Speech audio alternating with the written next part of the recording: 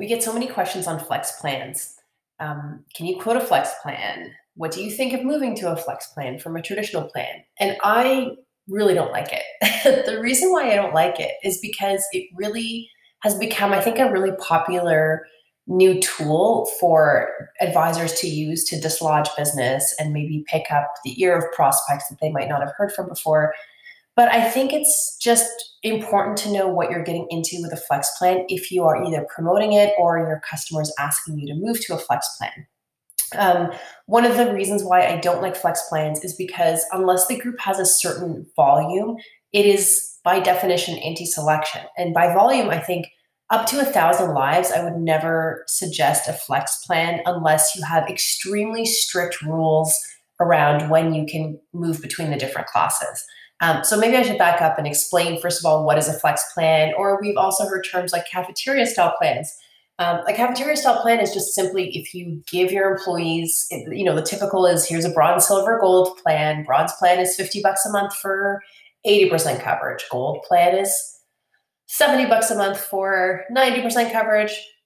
And then, let's say there are different versions of what I've just described, but it's effectively letting your employees pick and choose which level of coverage makes sense for them, and then therefore also charging them premiums that make sense. So really what happens is the plan sponsor almost becomes the insurance company, because now the plan sponsor has to set rules. They have to care about risk. They have to worry about anti-selection. And if you remember in one of the earlier episodes, we described anti-selection as the practice of healthy people not buying health insurance when they're healthy, and then sick people thinking, well, now that I'm ill, I need to buy health insurance. Doesn't matter how evolved we've become as a species, that fundamental driver of human behavior always exists.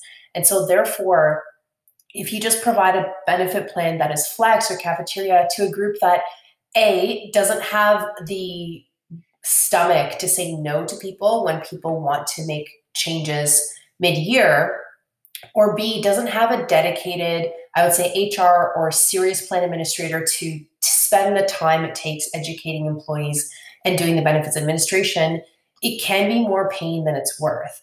And I say that because typically, if insurers are willing to do flex plans, what they might do is say, well, you can't change between classes, so the bronze to silver or silver to gold or gold down back to bronze. You can't do that except during an annual enrollment period or a biannual period. So it might be every year, it might be every 2 years. So in the US, we can definitely see why in the US this is different, but I think in Canada, when we have a minimum floor of what the government will pay for, and we're really just covering things like dental, drugs, paramedical coverages, you have to be really, really, really careful, because in the plan design, you don't want to inadvertently create more anti-selection. I say that because I don't think, there's ever a time where people might use less massage than they're given the population.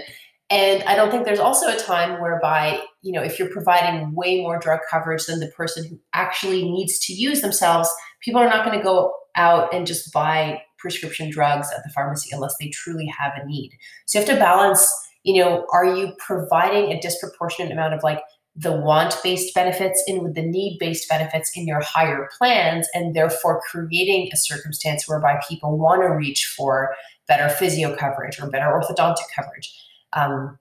So, the classic example, and we've seen this all the time because we have administered plans for 30 years. And what happens if you don't have strict rules and good education around these rules is come January 1, during the open enrollment period, let's say Susie decides to join the gold plan because her kids are coming up on needing braces and the gold plan has orthodontic coverage. So she spends $200 a month for her family plan that has orthodontic coverage. Then in November of that year, the kids are all now done their braces, and now it's time to opt out. So she goes to HR and says, can I go back to the bronze plan? I don't want to pay $200 a month. I want to pay $50 a month. And so HR then has to say, no, you're not allowed to move. You've got to wait. But I find companies are notorious for wanting to make exceptions. And we do this too. I get it. You have certain people that work for you that are very special. You have somebody who's in a class, but they really shouldn't be in that class. And so people are going to try to break the rules. And when they do that, so when we bend the rules, It just sets a precedent for Susie talking to her friends and saying, well, I was able to do this. Are you able to do this? Employees do talk, and I think it's fine. They're entitled to share information that's not private about how their employer treated them. But if this kind of behavior is not monitored or tracked, over time, it just pushes up the cost of a plan. So as you know, the more anti-selection exists in a plan, the more claims exist, therefore premiums go up. And so I think when I'm seeing a lot of small and medium type plan sponsors saying, well, I really want this flex plan. And I think what they don't realize is that those plans are typically for enterprise markets, large Fortune 500 companies that have thousands and thousands of employees on their plan. Sure, you can do that because statistically that population can support full-time dedicated benefits administrators that work for the company, just making these class changes and doing the education and the rollout. But then B, also, if you do have a little bit of anti-selection, because the population numbers are large enough, it's not going to completely break the bank. So you do have a plan sponsor involved in there.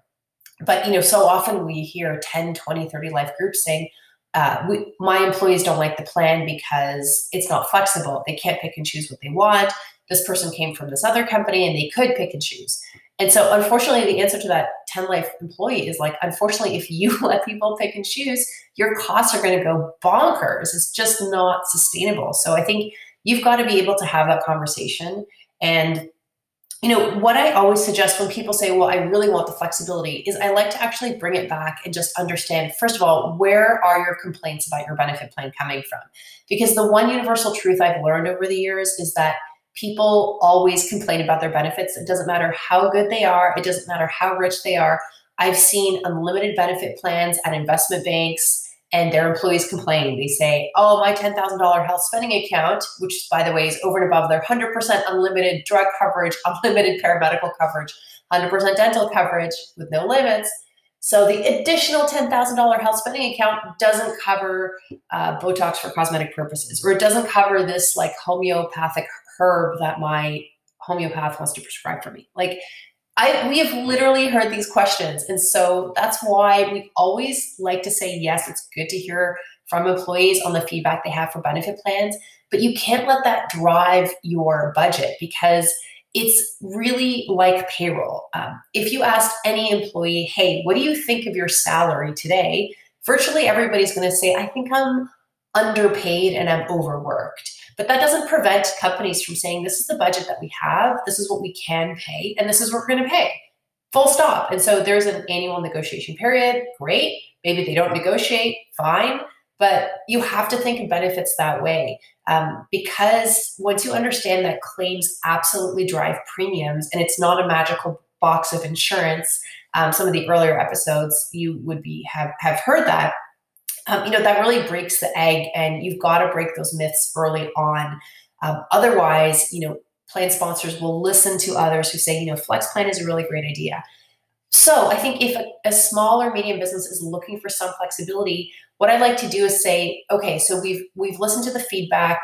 That doesn't mean that we're going to change our budget necessarily, but what we can do within that budget is take a look at where you're spending your dollars and take a look if that meets the same philosophy and corporate culture that you have. You can also have hybrid plans. So you could have potentially one class whereby you have everybody in the same benefit plan, or maybe two classes, maybe all employees and then the executive plan. But you provide a really fair basic plan, and then you provide an additional health spending account that's based on the occupation class. And so that's where you're able to titrate the difference between the want-based benefits versus the need-based benefits. I think as an employer, you need to do some soul searching for what is the minimum floor that you want to provide your team where you can sleep peacefully at night. And I think when I look at that, to me, it means you want to give as much money as possible in your drug benefit. If you can get to 90%, great. We'll talk about drug caps another time, but I think 90% coverage up to $10,000 is a really fair plan for a small or medium-sized business. If you can get closer to 100%, that's always better because that's the silent majority. People need the plan mostly for prescription drugs. They need it to pay for anti-anxiety medications. They need it for diabetes. They need it for cancer drugs. But those people are not going to come and complain necessarily that they they had to pay 10% because they're happy that maybe $5,000 of their diabetic medication was covered. They're not going to rock the boat, okay? Then dental, you definitely want to provide as much dental as you can afford. If you can get up to 90% dental, great. I find 80% tends to start to disadvantage people from doing preventative cleaning type work. So the more dollars you can provide on the copay, the better. I think $1,000 or $1,500 for dental is really fair. If you can go up more than that, great. But I think that's generally going to take care of most of the preventative needs of Canadians and their families. Then that's when we hear from people complaining about the vision and the massage benefits. So I don't call them necessarily the want-based benefits because I use both of those myself. I need glasses, I need contacts, I do go for physio or for the odd massage. But I think there's a difference between that and the daily life-sustaining medication that you pay for on the drug plan, or the fact that if you don't take care of your teeth, you're going to have serious pain. You could have gum disease, you could have nerve damage. Like, those are all really real. If I don't go for a massage, my life is not necessarily at risk the way it would be if I missed a day of my antidepressant when, suicidal thoughts are a real thing, especially in this time that we're living in. So that's why, if you wanted to put vision or put money behind paramedical, do that in a health spending account. So you can have a hybrid plan with a good core plan plus a health spending account where you put all others in there. And that way you're able to provide the flexibility in the choice without having to break the bank going for a flex plan. So while we're talking about plan design structures, I also wanted to really encourage you to think simply about plan design. I say that because over time, we see some companies that are small grow up. Maybe they start at 30 lives and they become 150 lives. Maybe they've purchased a couple companies and now they have subsidiaries. And so sometimes we see the plan structure evolve from a really, really easy peasy, plain vanilla, like Class A, all employees, one division, one class, so easy, all good. And then sometimes it deviates over time into like 14 different classes. So you've got like union under 1 year, union over 1 year, lead hands hired after 2017 or hired before 2017, people in their first 3 years of service versus their last 10 years of service, executives. And then, of course, the notorious grandfathered classes where you have a class for one single person because maybe they were just so important and they complained enough that they were able to get grandfathered in a certain plan. It's a closed class. No one can ever join it, but this person is in their own class. And, we've seen this happen where you have you go from 30 employees in one class to 300 employees, 15 classes and 7 divisions. And that's when both you and your customer are going to start to get confused. Once you start crossing your eyes at these things, people start to scratch their head and they start to have, episodes of insomnia, amnesia. Did anybody remember why we set it up this way? Who set it up this way? How do I administer that? So I think it's really important as the advisor to take leadership here and to say, okay, this is not a situation whereby if I see something that's odd, I'm not going to say anything about it. I'm going to say, hey, this seems odd and this is very different from what we usually have. Is there a reason that it's set up this way? And if your customer is able to provide that reason, great. But I find oftentimes they're not able to provide the reason. Maybe they've been hired recently and they just inherited this plan from their predecessor. This could be 2 or 3 predecessors ago where you have this really complex plan design. So I've actually personally gone in with advisors and actually made the case to simplify the plan design and the structure from a rate perspective, from a class and benefits perspective, because you also can create an inadvertent anti-selection if things are too complex. Imagine that you now hear that a subsidiary the company just bought that has a better benefit plan than you. I mean, that's odd. So I'm coming from the parent company, the one that bought that company, but they have a better plan than me. Maybe I want to apply to HR to transfer to that other company because they've got long-term disability and I don't. So it's so important to equalize and normalize that, because as people learn these little things, and they will, because you have to assume that all information is public, they could potentially want to jump from one class to another. And all of that creates not just more work for your customer, more work at renewal, but also more complexity and more anti-selection, which down the road will lead to higher premiums. So it's good to stand up and say, I see something interesting, let's change it, let's simplify it. And I find customers are willing to listen. They're willing to listen to your guidance and expertise. Recently, we took a group that had a 5-class flex plan, and we minimized it to only 2 classes. And there was no more flex. It was just one universal payroll deduction, one rate. And that was important because now we see people jumping in between classes because of occupation reasons and promotion reasons. And now HR doesn't have the extra headache of having to worry, oh, their deductions are different or their benefits are going to be different. And that's part of it. So take the leadership, take the initiative. You can push back when things don't make sense.